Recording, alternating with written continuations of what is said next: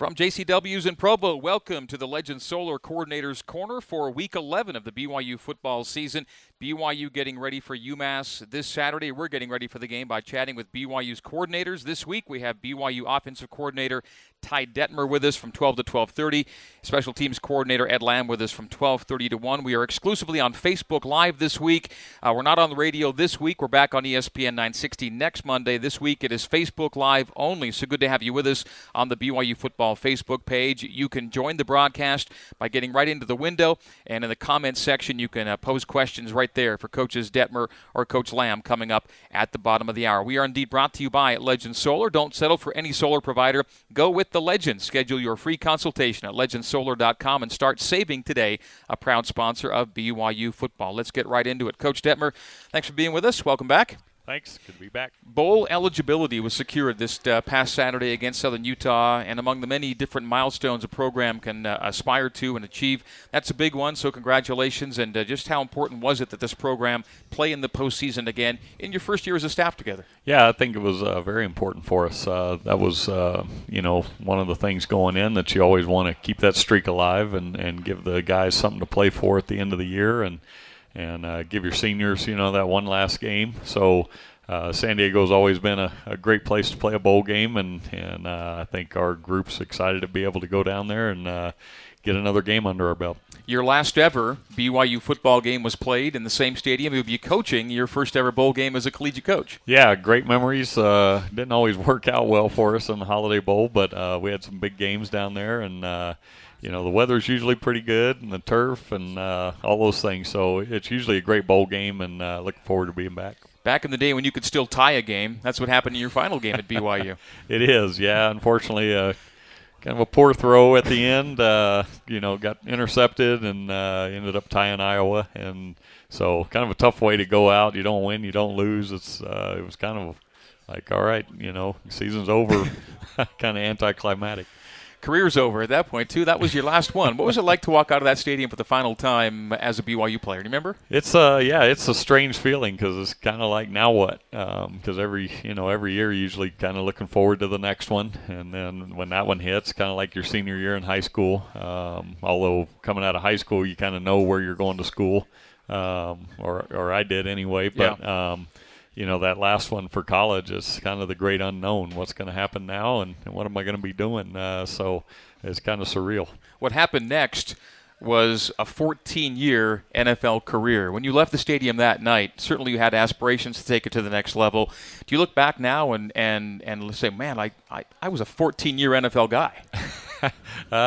Yeah, I mean, when people say that, it's like, man, that's a long time. Because the careers in the NFL last probably about an average of maybe a third that long. Right, yeah. It's, I was pretty lucky to be able to go to Green Bay and to have a lot of those assistant coaches become head coaches all across the NFL. And so kind of gave me opportunities to go and to be on different teams. But never thought it would be that long leaving college. You're just hoping to get your foot in the door at that point. Was that the best first place to go to, do you think, considering everything that was going on with that sideline with Brett there, and then all the coaches you just talked about, that you had a lot of great football minds working with you? Yeah, no question. For one, when you leave college and you get drafted by a team, you're kind of thrown into that city, and I can't imagine it being New York or Philadelphia in a big city, leaving Provo, and there I got to go to Green Bay, which is kind of like a college town, and I lived 15 minutes from the stadium, and that was on the outskirts of town. So it was a perfect place to go and to leave college and to go to, and then to have Mike Holmgren, Andy Reid, Steve Mariucci, Dick Duran, Ray Rhodes, John Gruden. What a staff. All these guys that were there that went on to become head coaches. It was perfect timing and perfect place for me to go. How long did it take after you got to Green Bay for Andy Reid to make himself known to you?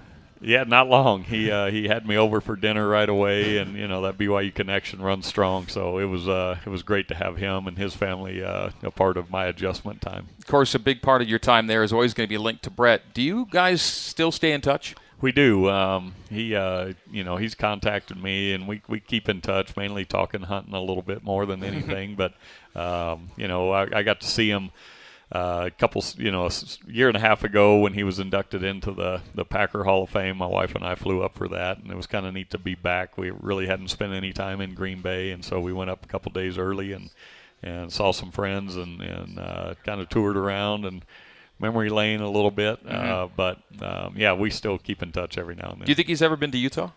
He has. Somebody told me he came out here hunting and he stopped by. I think he might have stopped by a couple of the schools and spoke to the team. And somebody told me he came by Green Bay or BYU and stopped. Just toured through campus a little bit. This would have been when? What were you talking about? A couple years ago, I think it was. So he's been out here, and I'd love to have him back at some point, too. Do you think he would accept an invitation if you were to say, come on out and come see a game, talk to our team, hang out for a bit? I'm sure he probably would. Yeah, he's doesn't have a ton going on, but he's one of those guys that he's kind of a homebody. It's hard to get him out of there unless there's a hunt or something like that tied to it. You guys hunt together?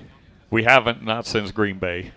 So just, But you did back then. We did a few times, yeah. He was kind of amateur back then. He'd show up in his sweatpants and tennis shoes. And real hunting gear. We had a good time. Yeah, it was a lot of fun. And the great thing about being in Wisconsin is you're not too far away from where you'd want to be in terms of that going, right? Yeah, no. We used to go out, on Tuesdays for a day off, and so we'd go out on Tuesdays. And I even heard later in his career he would head out, before practice a lot of times because, you're right on the edge of town, but like I said, you're 15 minutes from the stadium, and there's deer all over the place. All right, NFL detour to start the show here. But, BYU did defeat Southern Utah 37-7 Saturday to get bowl eligible. That was a game in which we saw you bring Tanner Mangum in when the game was still a game, I guess. Did you have an idea more or less that you'd want to get him some time kind of regardless of score? How did you want to handle the Cubes this past week? Yeah, we wanted to get him in with some meaningful time and not just, get in there at mop-up duty if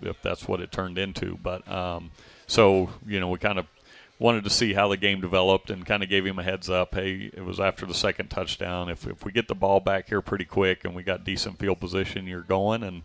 And so he was ready to go and itching to get in there. So it was fun to see him get some playing time. By the way, we're on Facebook Live exclusively today. No radio this week. Back on 960 next Monday. We're on BYU Football's Facebook Live page. Go there, open the window with the show, and you can pose questions for Coach Detmer on the comments window there. And admit, with not really a question, but a great observation, that Ty's voice is perfect for radio. And I would agree on that one. I've been told I have a face for radio, too. So. At least the voice. I don't want to say the face part. But, I think when you're on the headset on game day, guys really recognize the voice of authority there. So both your quarterbacks played really well by the numbers, and I guess you could say against an FCS you want to make sure that it's an efficient day, but really things were clicking for both guys in a way that probably made you pretty happy. Yeah, it did. We had some things where we took a couple bad sacks and had a chance to throw the ball away a couple times. Both guys did, and so you want it to be clean, but both those guys are great competitors. I think they felt like they can get out of trouble at any time and never want to say die on a play, and sometimes it gets you in trouble. And so, but overall, we were 79% throwing the football and really efficient, accurate on everything we did, and made some big plays in there. So I was pleased with the quarterback play. It was Taysom's 31st game as a BYU starter. His best ever single-day pass efficiency rating was Saturday against Southern Utah. Jake Atwood on Facebook Live with a question. Has KJ Hall been practicing as good as he played on Saturday? He looked very promising in the time he was in there, says Jake. Yeah, KJ's been a guy that he gets a limited amount of reps at times, but with Jamal, being injured and Squally's thumb, he got a little more work the last couple weeks, and so all that work's paid off, and he's a guy that we feel really comfortable with being in there, obviously, and just needs the time. And so it was great that he could get in and get some real meaningful playing time and kind of show what he can do. And you can see, there were times where he got kind of caught by surprise by a safety coming across the field or some of those things that you got to kind of shake the rust off. It's one thing to see it in practice, but then when the live bullets are flying, it's another thing. So it was nice that he and Colby Hansen could get a little time in there and get some carries and feel comfortable with what was going on and shake some of that rust off. You didn't get to play with KJ's dad, Kalen. He came just the season after you left, really, in 1992. They might have been looking at him the season you were there. He came out of JUCO. So some good bloodlines there with Kalen, and KJ's not the only haul in the pipeline here, is he? No, that's right. We recruited Jaron, his brother, as a quarterback, and he's a kid that I've worked with at some of the camps and things and can make every throw, and obviously a good athlete, but, he's got a chance to be a great quarterback. So I've known Kalen for a long time, and it's great to see his boys getting in there and having a chance. Right after Ty left in 91, 92, 93 were the years that Kalen Hall and Jamal Willis were kind of the dynamic duo at BYU, and they were really good together. All right, before the break, quickly, Andrew Dixon on Facebook Live says, Ty, thank you for tossing the football with my son in the football office on Friday afternoon. Thank you for being so willing to interact with us, especially the youngsters. How high a traffic area is that football office? It's fairly high. We get, especially around a game, a home game, we get people coming through, and Jack DeMooney, hashtag Jack DeMooney, he's always bringing a crew through and showing people around. So that's the way, we want it, and Kalani's vision is to have everyone feel like they're a part of it. And so we get people coming through every now and then, but, generally it's on a Friday or something like that where we got a little more downtime. The game plan's done, and you're just kind of right. Little looser. Loose ends, yeah, right. Gotcha. Right before the break, one more in before we hit the break. EC asking, many teams are bringing back the Wildcat or direct snap. Would BYU do that, and who might be a good person in that position? That's a good question. Man, we haven't really talked about it much, but, any of your running backs or guys that you feel comfortable with carrying the ball would be in that position. Obviously, you'd love to have a guy that could throw it too, but, maybe a Leva Hifo or a Jonah Treneman even, has done some of those things, I think, back in high school a little bit. So you want a guy that could be a potential dual threat, but at the same time would be able to run it downhill and between the tackles. You've kind of already got a natural Wildcat in Taysom Hill. He can already kind of do both for you. So, all right, we'll take a break. This is the Legend Solar Coordinators Corner. We're at JCW's in Provo. Ty Detmer till the bottom of the hour. And then on at 12:30 to 1, it is BYU Special Teams Coordinator Ed Lamb. So Ed at the bottom of the hour, Ty right now. More questions for Ty coming in on BYU Football Facebook Live. We're exclusively on Facebook Live today. No radio this week. Back on 960 next week. So go to BYU Football's Facebook page. Search BYU Football. Easy to find. Open up the window. We are live on video until 1 o'clock. So we're back right after this. It is the Legend Solar Coordinators Corner at JCW's in Provo. Back right after this. Fans, if you're looking for a place to take the family before or after the game, stop into JCW's. With their huge menu of burgers, wings, salads, and more, everyone gets what they want. JCW's, the Burger Boys, located in American Fork, Lehigh, Provo, where we do the show, and in South Jordan. Quality and a lot of it, JCW's. We are at JCW's in Provo every Monday, 12 to 1 for the Legend Solar Coordinators Corner. Legend Solar, proud to sponsor BYU football. Schedule your free consultation today and find out how much you could save at legendsolar.com, a SunPower Elite dealer. Greg Wrubell with Ty Detmer, BYU's offensive coordinator and quarterbacks coach. Ty's with us till 12:30. Ed Lamb, special teams coordinator, coming up at 12:30. We are exclusively on Facebook Live this week, the BYU football Facebook page. No radio this week, back on ESPN 60 next Monday. We're taking questions for Ty from BYU Football's Facebook page. Simple question from Sherry Ferguson coming in. What caused you to put Tanner Mangum in when you did? We kind of talked about it earlier, and even earlier in the season. The intention would have been to have him play even before this past week some meaningful series, right? Yeah, just the schedule we've had and the type of games we've been in hadn't really allowed for us to really get anybody in the game other than the starters and those kind of things at all positions. So this week we kind of went in feeling like, Southern Utah was a team that we might be able to play a few more guys offensively. They were struggling a little bit and felt pretty comfortable putting guys in a little earlier in the game than you normally would. So the plan, with Coach Satake was to try to get Tanner in early in a meaningful time so that it wasn't just at the end of a game and maybe handing off and doing some of those things that you usually do if you're got the game in hand. So we kind of wanted it to be early in that second quarter, into the first quarter, depending on how many series we'd had and what the situation was. So, considering the rust, how do you look to you overall? Pretty good, pretty sharp. There's some little things that probably the average fan doesn't see, where we forgot a motion and we lined up wrong and didn't really fix that, and some of those things. But he handled some of the run game checks well, and was 11 of 13, threw the ball very accurate. And so I thought for first time playing and having some game time here in a couple months since training camp, I thought he did well. So in the backfield, it was a bigger day for Algie Brown, Braden El-Bakri, KJ Hall, Colby Hansen, Creed Richardson. I don't think I'm forgetting anybody. So that, of course, leaves Jamal and Squally as the question marks. Jamal didn't play, and Squally got in and left relatively early. He was playing banged up with a thumb injury, and maybe something else went on that day as well. What are those two guys' status as you head down the stretch with these last two games right now? Yeah, they're kind of a wait and see. Obviously it's Monday, so you're not sure with Squally how the ankles will react, some of those things. But I think he looked pretty good standing out there and was out for our walkthrough today, so I think he'll probably be okay. Jamal, I'm not sure on yet. He's kind of a wait and see how he's feeling during the middle of the week here. He's a high ankle sprain, and it's right. Just tender, I guess, right? Yeah, it's just a matter of how quickly that thing, gets to where it's feeling pretty good. So I think, for the most part, we'll have everybody up and ready to go, and would love to have Jamal, but feel comfortable with those other guys having gotten the work they've gotten.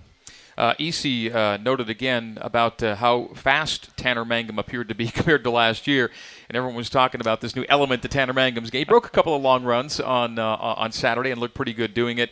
I don't think we're going to be calling the same stuff you might call for Taysom, but as someone who can move around, we've always thought he could move the pocket pretty well and be mobile to throw. How did he look in terms of a downfield guy? Yeah, one of the things we joked with at the end of the game was it was nice to have an off season where he could actually train and get in the weight room and run wind sprints and do all those things, because I think, last year, first couple scrambles, he tweaks a hamstring, and, it's just a product of not having run for 2 years very far. And so he's like, yeah, I feel really good right now. And he's shown some of that in practice. So he's a guy that he's not going to be a zone read guy and guy that takes off all the time, but he is mobile enough to get out of trouble and then hurt a defense if they are just going to play him for the pass. We are on BYU Football's Facebook page via Facebook Live. We're taking questions as you go to the comment section. They become your questions. We go live for Ty right there. Derek Hill asks, and I'll follow up off his question. He asks, what's the most important skill a quarterback needs to succeed in your offense? And I'll follow up with, is your offense, quote unquote, going to be the same thing next year that it is this year? My inclination is maybe not quite. Yeah, I think the most important thing is just understanding the offense and then being able to read defenses. I mean, I think in every offense that's the key for every quarterback. My offense is no different than anybody else's. You got to be able to understand what you're seeing across from you and then know where you need to go with it. So making quick decisions and understanding that part of it's the biggest thing. And then, next year, obviously, with Tanner, you won't have some of the zone read aspect involved, but, we'll still – would like to be very balanced in what we do, running and throwing. But every game will be different, and I'm sure if defenses aren't having to stay home as much, then we'll have a little more play action involved on the backside of things to keep teams honest and from flowing too fast. So there's different ways to get the same result, and so every year, you'll probably have to figure those things out on the fly with what you have coming back and what's coming into the program. It's all about playing to win the game, after all. You, this year, told me, last week you said you knew coming into this year that this would be a run identity team. Run first may be kind of the cliche, but your identity would be tied strongly to the run because of who you had back. You had a couple of all-time runners in Jamal Williams and Taysom Hill. You lose both those guys next year, and you bring in kind of more of a gunslinger in Tanner Mangum. Just for that aspect alone, could you see it shifting a little bit more toward getting a few more balls in the air?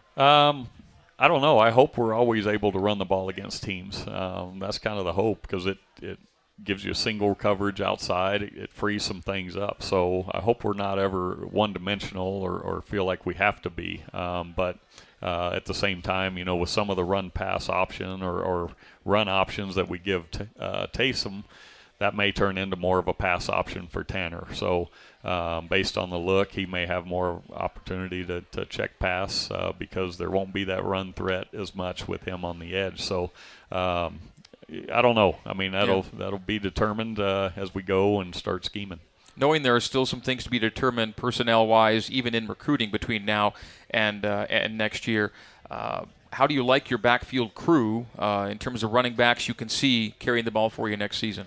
They're all getting experience right now, and then you've got Riley Burt and Trey Dye that are redshirting, that are getting work over with the scout team, and so you add those guys in there, and it's a very competitive backfield, and it may be a little bit more by committee depending on what happens, but with Jamal, he's kind of that every down back and a guy you felt like can carry the load.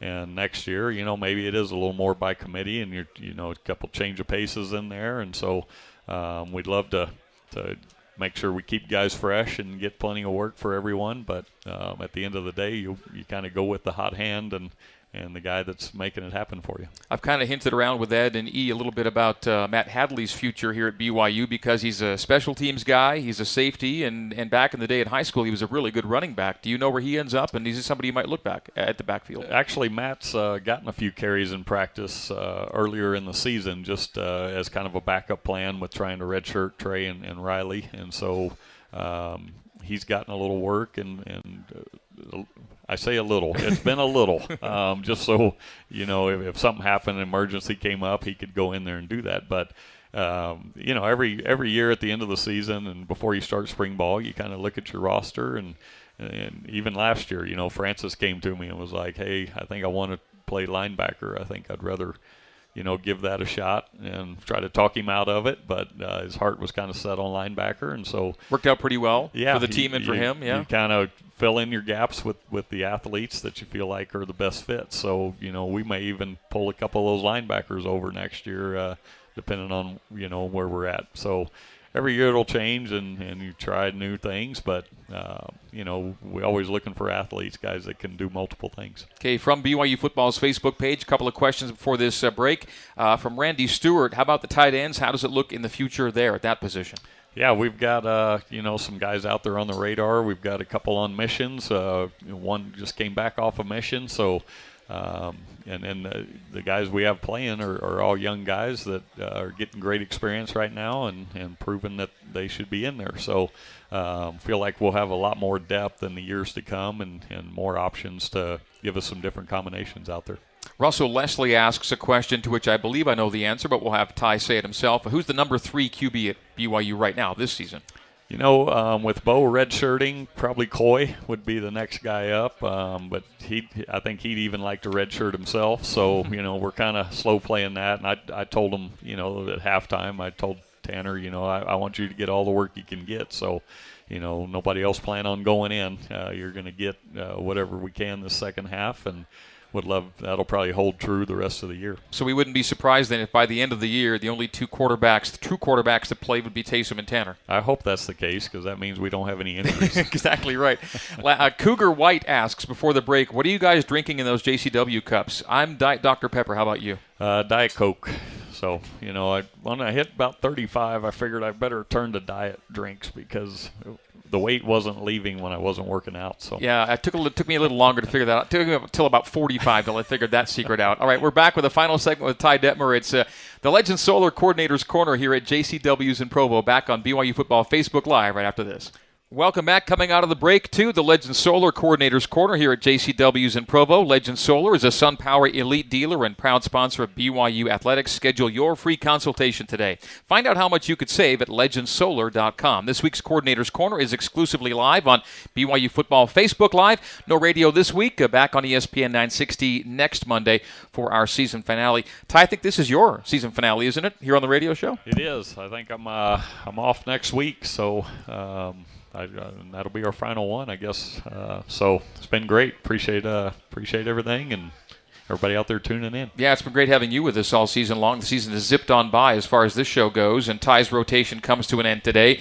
It'll be Coach Lamb and Coach Tuiaki next Monday here at JCW's. Coach Lamb is coming up just in a couple of minutes. We'll have a couple of minutes with Ty, then take a break, and then Coach Ed Lamb, BYU's special teams coordinator, is in the second half hour of the show. Another question from Facebook Live. What are the offensive needs, you think, in terms of depth relative to recruiting for next season? Well, you're always looking for the best players you can get. So if you can upgrade at across the board, you try to do that. And so I think going forward, you're always focused on offensive linemen. You'd love to get, a couple receivers every year and a running back. And, you just want to try to keep that keep the youth coming in, the young guys, where they can kind of build and learn from the older guys. And obviously tight end's been a big focus for us as well. So you're always out there trying to get the best players you can get, though, at the end of the day. So if that means you take an extra one at another position because the guy's really good, you do that. And so but I think overall, we're out there just searching the country for the best players and the guys that'll fit our program. It'll be good to have Louis Lapuaho back, presuming full health for a full season next year if you get him, right? Yeah, hopefully. He's been a great player here, and big guy that you can never have too many linemen on either side of the ball. So I think we found that out this year on the defensive side for sure. But offensively, you want to have as much depth as you can, and your top 10 should all be treated like starters and feel like they can go in and play at any time. We're late enough that I presume Kiefer Longson's a redshirt on the offensive line. Yeah, right? Yeah, that's the plan. He kind of had that knee injury coming in, and so we wanted him to get in and how good's he going to be? Him. I think he's got a chance to be great. He's a force over there. That's all we hear about over there on the scout team is just Kiefer's kind of handling people at times, and so he gives great effort, and excited to see that young crew in spring ball. Tanya Bennett with, I think, our final question for Coach Detmer on this week's show. Ty, how would you rate your success as a first-year OC? Is it different than your expectations coming into the year?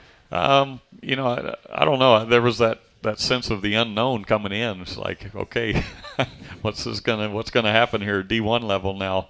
And been excited about some of the things we've done. Obviously, there's been some learning experiences on the way and room for improvement. So continue to self-scout in the off-season, go out and do some professional development and meet with other coordinators and talk to them about, some of the things they're doing. And are you excited about that process? I am, yeah, because last year was really a whirlwind trying to hire staff and get everything in place and then implement our system. But, more than anything, I think just us working on us is as big a deal where we can fine-tune things now that the guys understand the system and what's expected. We can kind of go into spring ball and really shore up the little things and not big picture stuff. So I'm excited about the offseason. Okay, last thing, a couple of thoughts about maybe UMass and the prospects of, first of all, getting to 7-4, but finishing off the season by winning out, getting to 8-4, heading to San Diego, and how able you think this team might be to do that. Yeah, UMass they're a talented team. The record doesn't really show it, but they've been in some games. They played Mississippi State really close, South Carolina. So they've played some big-time schools. They're an independent as we are, so they have a tough schedule at times. And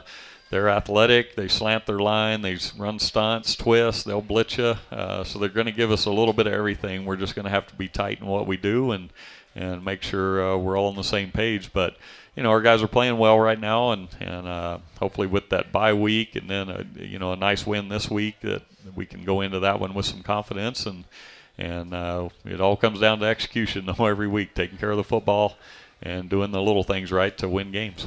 Well, Ty, it's been great to spend this time with you 2 out of every 3 weeks throughout this regular season. Again, your season comes to an end today as far as this show is concerned.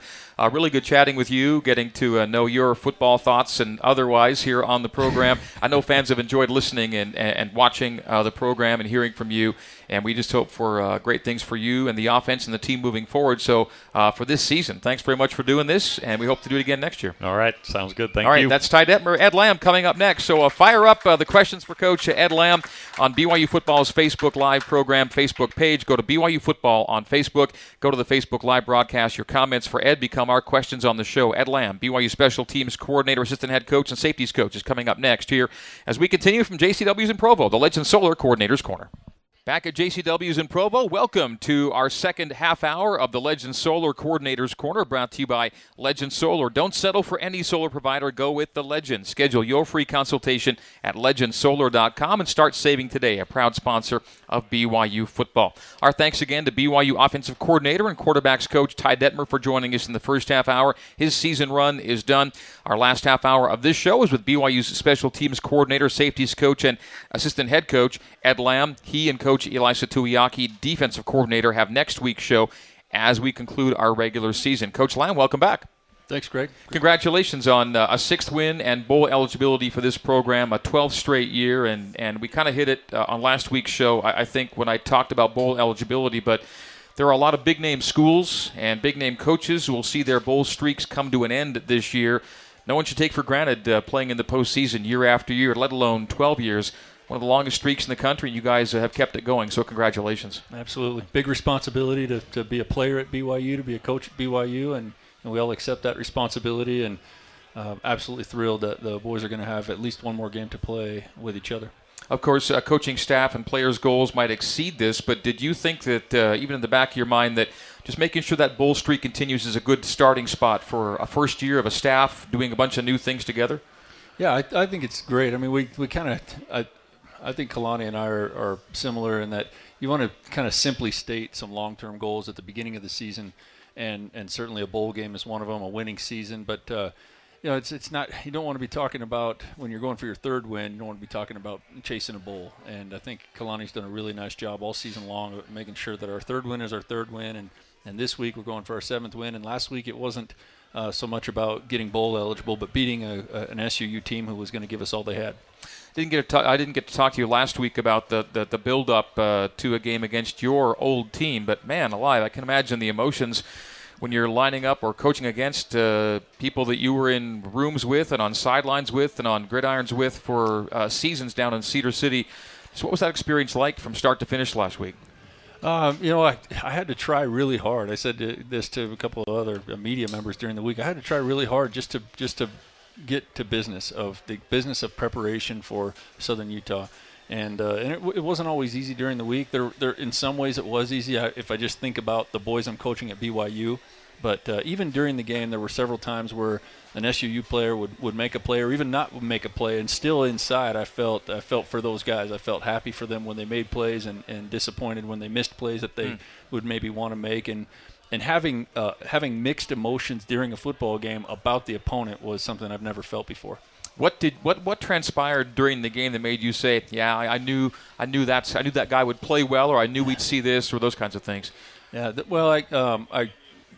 I said all week that their defensive line was as good as any defensive line that we played, and I think some people looked at me a little strange, but after the game, several guys, mostly on our kind of support coaching staff who maybe don't watch as much video, they're doing more in the weight room or academic room, a lot of those guys came up and said, man, those guys were really big on the defensive line. They were playing hard, and so I was proud of the SUU boys for doing that. They lost their quarterback early in the year, which just kind of stymied their offense some. I think that was McCoy. Yeah, McCoy Hill, and running backs and receivers they have. Offensive line is a little patchwork for them after losing, Kean and Andrew, of course. That was a little bit of a struggle for them. But defensively and overall team effort, really, really pleased with the way that SUU's playing. Proud of those boys, and wanted to win, but at the same time wanted to see them doing well. And that's an unusual situation. Were you surprised to see Mike Needham have to leave the game like that? Oh, well, yeah, surprised in his decision. To his credit, he knew right away and was very apologetic on the field, and he stuck around. He came over to our locker room and stuck around until he and Garrett Juergens came out of the locker room, and he approached Garrett and apologized to his wife, and then hung around and waited for me too. And that type of character is what he has, and that's the guy we expect that he is. And I think just frustration and mistiming and everything goes into play like that. He's highly embarrassed about it. He'll never forget it, and a learning opportunity for everybody on the field. Not that you were coaching two teams out there, but did you feel in a way like you had two teams on the field that day? I did. Yeah, I did, because I've never felt at the same time both disappointed if every time they made a play, I was happy for that guy. I mean, to see Logan Parker absolutely race after that fumble and recover that, and then see it pay off with a touchdown opportunity. I mean, that's a dream come true for that boy, and to score in Lavelle Edwards Stadium is just, that's something he'll never forget. And yet at the same time, I'm disappointed because Micah got beat on that play, and so I'm trying to coach him up and do the best job that I can. And it definitely didn't affect my approach or my work on that day. but it certainly was a very different feeling inside to be trying to manage and balance those two emotions. When Kalani came up to the booth for our post-game conversation after the game on Saturday, we were talking about how nice it would be if when BYU plays an FCS team in the future, that it was always either Weber or Southern Utah, that the in-state teams would be the teams you play, for a lot of natural reasons that make it important to a lot of people in the state. Yeah, it's an interesting take. Southern Utah, they've got a lot of things. They're growing, and they have been for 25 years, growing faster than they probably should and probably have the resources for. But one thing I really pressed the two presidents that we had there for was to push legislatively for the Utah legislator to pass a law that said that Utah and Utah State should play Weber State and SUU on an alternating year basis. Northern Arizona University has that. If you'll pay attention to their schedule, they always play either Arizona or Arizona State, and those schools, by law, have to pay them the going rate for an FCS guarantee game. And I think that to keep taxpayer money in the state for Utah and Utah State would be huge. In the case of BYU, we'd love to play them for the same reason. They bring fans up. It brings in-state interest to the game, and it's something that our players would take, I think, more enjoyment from than, say, playing a Wagner or even an Idaho State. Coach, a question coming in from Adam Hjorth on BYU Football Facebook Live. Coach Lamb, did you feel that you had more of an advantage over SUU since you knew the team so well?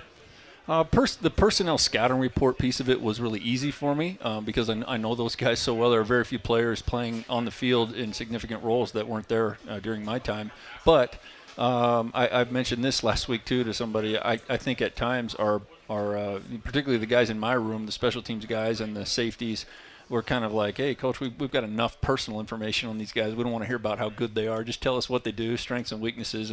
But I can't do that. Those SUU boys they're heroes to me for what they've done for me and the relationship that we had. And now the BYU boys are too. But there's just no way that I could not bring a personal touch to talking about those guys. Aaron Murray on BYU Football's Facebook page. Coach Lamb, has it been a hard transition from being a head coach to being an assistant again? What determines, and then separately, what determines if and when you do fake punts, fake field goals, etc.? Is that a coach's decision exclusively, or do players have input on those decisions? Oh, yeah, great question. So, I wouldn't say it's hard to go from head coach to assistant. Kalani makes that easy. We have a prior friendship. We were teammates. We've got a professional relationship as peers for a dozen years now or more, and certainly it's different, and that has been a challenge. I enjoy my job at BYU very much, but probably the simplest way to state it is I miss being the head coach at Southern Utah, and that's the only time I was a head coach, so that's the only frame of reference I can give it. As far as fakes go, every game is a little different situation. Just generically, the way that it happens is during the week, I'll prepare Coach Satake and our team with the fakes that I think the opponent might be vulnerable to. And then during the game, we will look for those situations. It might be how the opponent's lining up. It might be a down and distance situation.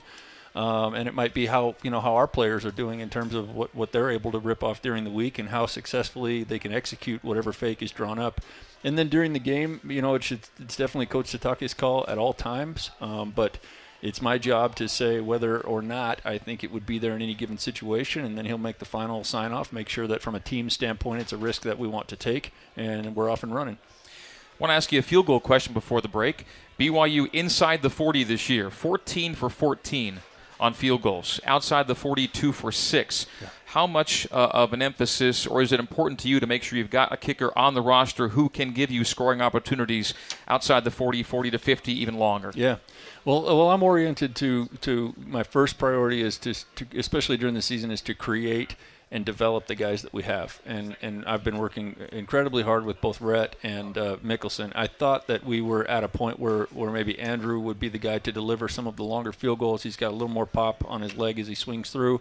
Rhett is just really improved his accuracy, and he's shown that this year, done a great job inside of that 25-yard line when the ball's spotted inside the 20. Well, 14 to 14 is, yeah. I mean, it's you're solid. Yeah, he's doing an excellent job. So that's my priority right now. In the off season, it'll be to always, we want to recruit as many good players as possible and make sure that we have as many coaching voices as possible, from an offense-defense standpoint, and players as possible at every position. It brings out the best. What do you know about Skylar Southam?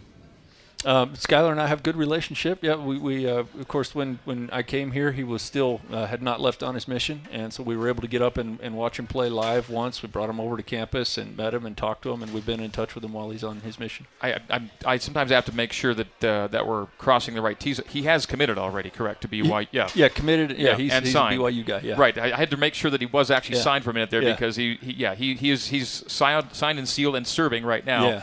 One more season away, is that right? That's correct. So he's back in 2 years. And, again, everything he showed in high school was big leg, great kicker, could be an excellent collegiate kicker moving forward if all goes well, health and otherwise. Could he be a real special player that way? Absolutely, yeah. And everybody that we recruit, we have we see their highest potential and we expect them to get there. And sometimes that's pressure that a young man may or may not be ready for. But I absolutely see his highest potential. I'm super excited about getting him. All right, long segment there. Let's take a break. We'll come back and get more from BYU football Facebook page for Coach Ed Lamb. It is the Coordinator's Corner, brought to you by Legend Solar. Coach Lamb with us until the top of the hour, taking your questions on the BYU football Facebook page. It is the Legend Solar Coordinator's Corner. It is presented, as always, by Legend Solar. Owning your own power is easy and affordable with Legend Solar, official solar provider of BYU Athletics. Schedule your free consultation at legendsolar.com and start saving today. We're back after this. Back on the Legend Solar Coordinator's Corner, time for today's I Am Flash flashback, brought to you by I Am Flash, making memory that makes the world mobile. And with BYU taking on UMass this week, we flash back to the first ever game that BYU played against a team from the Commonwealth of Massachusetts. August 29th, 1985, it was the Kickoff Classic. I remember where I was. I was in an off-campus apartment watching this thing on TV. BYU played Boston College at the Meadowlands in East Rutherford, New Jersey. BYU put on the line a 24-game win streak, and behind 508 passing yards and 3 touchdown throws from Robbie Bosco, the Cougars beat BC 28-14, extending to 25 games, a school record win streak that would end the following week in Provo as UCLA beat BYU 27-24. I was in the stands, 35-yard line seats for that one. A tear to my eye as that win streak came to an end. That was a hard one to take for a college kid that had never seen his team lose. I came to BYU in 1984 as a freshman down from Canada. They went 13-0 that year, beat BC to open the next year, and then we lost the game. And I'm like, what's that all about? How does this happen? How does BYU lose a game? That's today's I Am Flash flashback, brought to you by I Am Flash, making memory that makes the world mobile. We're with BYU's special teams coordinator, safeties coach, and assistant head coach Ed Lamb here on the Legend Solar Coordinator's Corner. 10 more minutes with Ed. You've got UMass coming up this week. Early look at the Minutemen. What stands out to you? What stands out to me is their organization. I think they're really well coached. In fact, I'll make a comparison. I think BYU this year with Coach Sitake and Coach Detmer has been a really well managed team offensively. We don't often, like for example in third and long situations, put ourselves in positions where we're going to take a sack in a part of the field that may move us out of good punting range to poor punting range, giving up good field position. We tend to manage the ball well through 4-down territory and get the ball in good field goal territory. We've done well in the red zone. And so I think, we're week to week, I'll sometimes watch games and go, wow, this game is so mismanaged. A team completely takes themselves out of the opportunity to win. And Ty and Kalani understand that if you're playing well as a team and the score's fairly close, there's times to take risks, and those times may not be when the score is close and you're playing fairly well, punt, field position, all that stuff. UMass does an excellent job of that. They've been close in all of their games. They very well could have won a lot more games than they have. They're competitive on offense, competitive on defense, sound in both areas, sound on the special teams. It's a game that we have to have our full attention to. It'll be a real challenge for our guys, a good opportunity for a quality win. There's a standout tight end that you'll be seeing this week as well, and has put himself in really All-America territory, even with the 2-8 team. So that's one player that in particular really represents well for UMass. They come in, they know they're not going to a bowl game. You come in, bowl game already secured. Challenge there at all to make sure your guys still have a sharp edge here. Absolutely, yeah. I think from a UMass standpoint, at this point in the season, this could be their bowl game, their opportunity to play in front of kind of a national audience or at least a national fan base, to play in a stadium that's going to be full or nearly full, and it may be the most fans that they play in front of this year. So for them, they're going to be highly motivated, and we've got to match that. We have to bring effort to this game and realize what a valuable opportunity that we have. We have an opportunity to have a good, solid win against a good, solid team. From BYU Football's Facebook page, we're on Facebook Live exclusively this week, back on ESPN 960 next Monday. Casey Torgerson asks if you see Trey Dye possibly returning kicks for you next year. Is it possible to even think about who's in the mix for next season there? Absolutely, yeah. And Trey's certainly one of them. Trey's redshirting this year, and so we'll kind of all of our goals for him are for the future. But really dynamic. Me and his father were seniors together at BYU, played together, and I was on the punt return team. Took tremendous pride in that, and there's no way to really separate Trey from his dad in my eyes. And so definitely want to explore his full potential in that area. I'm excited about him. One of my sideline reporters on the broadcast was James Dye for a couple of seasons. Good friends with James, and fun to have his son here at BYU. Eric asks, Kai and Mike have been playing really well. His question is, once those two are done, who are the guys that we'll see playing time at that position in safety? Well, Mike has got another year. Yep. Our two seniors this year are Eric Takanaka and Kai, and both those guys play a significant number of snaps. So as we lose Eric and Kai, some of the other guys actually got some playing time here this last week, and a lot of them have been showing up on the special teams. We've got Zane Anderson has played at the safety position. Sawyer Powell has moved from corner, brings a lot of speed to the position, and is still growing in terms of his knowledge at the safety spot. We've got Tanner Jacobson, who was a starter at Texas Tech and the Big 12 all-freshman team, before he made his transfer. He's played quite a few snaps this year, and of course, Matt Hadley has played significantly for us at the safety spot and made plays. Also, our philosophy is to recruit corners and to move some of those corners to safeties rather than recruit safeties specifically. So, guys like Troy Warner and Diane Lake, their best potential and best opportunity to play the game at the highest level, maybe at safety as we move along and bring in some young corners.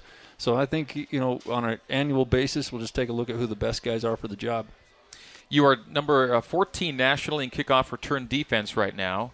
I present that as I bring you a question from Facebook, EC, asking what you prefer on kick cover, a touchback that brings out the 25 or coverage on kicks that end short of the goal line and give you a chance to keep that number kind of where it is. Yeah, that's a stat actually that's really sometimes I think you can be too high in that stat nationally. Most of the teams that are up at the very tip top of that stat are teams that are kind of kicking sky kicks and pooch kicks, and so that stat, net kickoff yardage, is the only stat that we go for, and that's something that I keep track of on a game-to-game basis, and we have certain goals that we aspire to. Kickoff return yardage defense is a worthless stat because you can be number one in the country very easily. You just sky kick the ball to the 20-yard line every time and give them 6 yards of return, and so we don't go for that. What I'm looking for is what's your yard line goal? Our yard line goal, we want to get the ball inside the 20. We want to get them down inside the 20, and to do that, you can't really sky kick. You've got to get the ball deep enough that your guys have time to get down the field and cover it, but not so deep that it's a touchback. So this week we actually had a few too many touchbacks. I wanted to get our guys more chance to cover and more guys into the game, and we kicked a few touchbacks, which is it's certainly not a bad result, but I think we can do better. Coach Tuiaki chiming in on Facebook, tell Ed not to forget the wings. Yeah, well, so are you good on that? Hey, if he's going to be giving me grief about this, I got to let it out there. He requested mild wings, and I think that he just completely turned down the opportunity to be manly and eat the hot wings like everybody else. So I especially got him a mild wing, and I think that's his code right there. He's trying to make sure that I bring the mild wings in. So you're saying if you're going to do wings, you do them one way? Yeah, you do hot wings. You don't do them at all. Yeah, we have our staff room on defense is full of grown males, and there's absolutely no reason to have mild wings in there. Andrew on Facebook, what do you think of Kai's NFL potential? What do scouts like most about Kai Nacua? Kai has such a great feel for football, and he's one of these guys that can play a lot of different sports. I think he's a guy that you could put him on in a sport. He's never played softball or racquetball or something like that, and he would just be able to do it. He just has a great feel for athletics. He's very athletic. I think potentially at the NFL level, even linebacker or a safety that's really defense that's really committed to putting a safety in the box, kind of like Pittsburgh did with Palomalu. Mm-hmm. I think that could be a real good spot for Kai because he's physical. He reads the run really well, but he will really challenge guys in pass defense. So I don't know what his 40 time is, and that's for the scouts to decide and all that, but there's not a player on our team that he can't cover, and more importantly, there's not a player that he faces on Saturdays that he won't really challenge in coverage. Last before the break, Ryan Moody on Facebook, and this question may only be partly tongue-in-cheek because he asks, how have you made Johnny Linehan into such a great punter this year? Because Johnny wasn't bad last year, but he's had a great year, I think. And again, you have to look beyond, yardage to figure out what the impact Johnny's had on your team this year. Yeah, I think most of Johnny's progress, I watched the video from last year, and we set some goals about his consistency, and that's the area that I'm really proud of him. I think he really trusts the guys around him. He's got a big, violent group of Shield members that protect him, and so his comfort level in what we call the punt pocket is really good. And he's done just an excellent job of allowing his strong leg and athleticism to do the work. And we've got some guys that just run down on coverage and just live for that part of the game. I've had 2 questions about this, so I guess it's a big deal. Inquiring minds want to know. This version of the question comes from Stephen Freeman.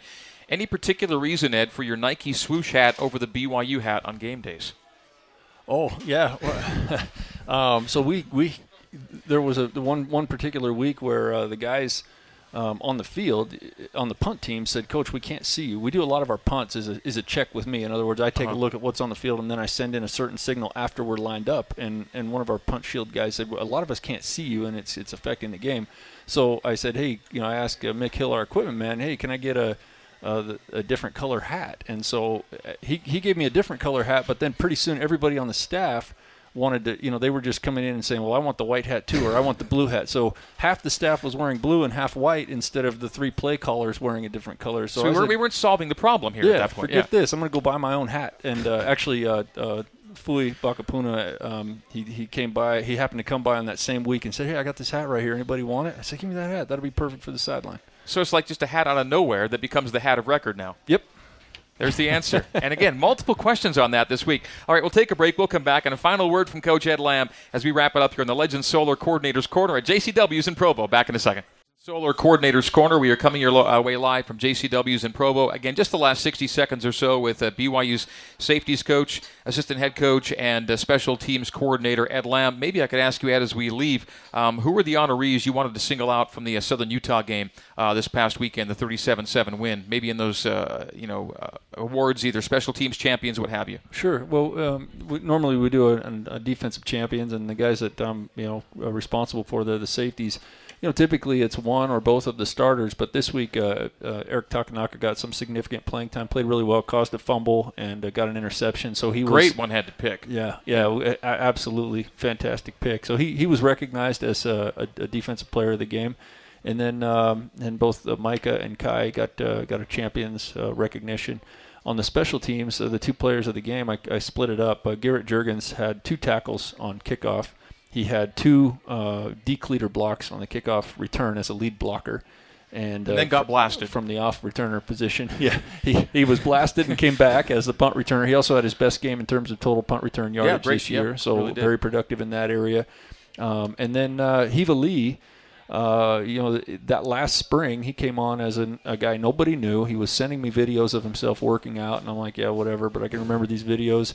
He came out, ran some sprints, and impressed us at the one-day tryout, was invited back for the fall, and now has himself as a starting kickoff player and made a wonderful, beautiful tackle inside the 15-yard line on kickoff. So a big moment for him and a great example for anybody else hoping to walk on. Excellent. Kudos to all those guys. Maybe a quick final thought from you on what you want to see out of your guys against UMass on Saturday. Just full attention to the opponent, respect for the opponent that they deserve. This game isn't about being bowl eligible. This game is about beating UMass, getting our 7th win on the season, and we must. It's a moral imperative to bring our very best each week and be respectful of the opponent. All right, we're a little bit past 1 o'clock, but our thanks for your indulgence, folks, on BYU Football's Facebook page for joining us exclusively on Facebook Live. We're back on ESPN 960 next Monday from 12 to 1. I will not be here. I'll be with the basketball team in Las Vegas. Spencer Linton will be sitting in for me next Monday right here as Coach Lamb and Coach Tuiaki are with you for our final Coordinators Corner of the season. So for me, this is going to be it. Ed, thank you. It's been great talking to you, getting to know you a bit on the air and hear your thoughts on football and other stuff, all the questions you took, and the knowledge you shared with our audience. So I appreciate the season you've given me and us. Thanks very much. I know you'll be back here next week, but thank you for this year. Likewise, Greg. It's been fun. All right, that's Ed Lamb. We're going to wrap it up. This has been the Legends Solar Coordinators Corner from JCW's in Provo. We'll talk to you next week.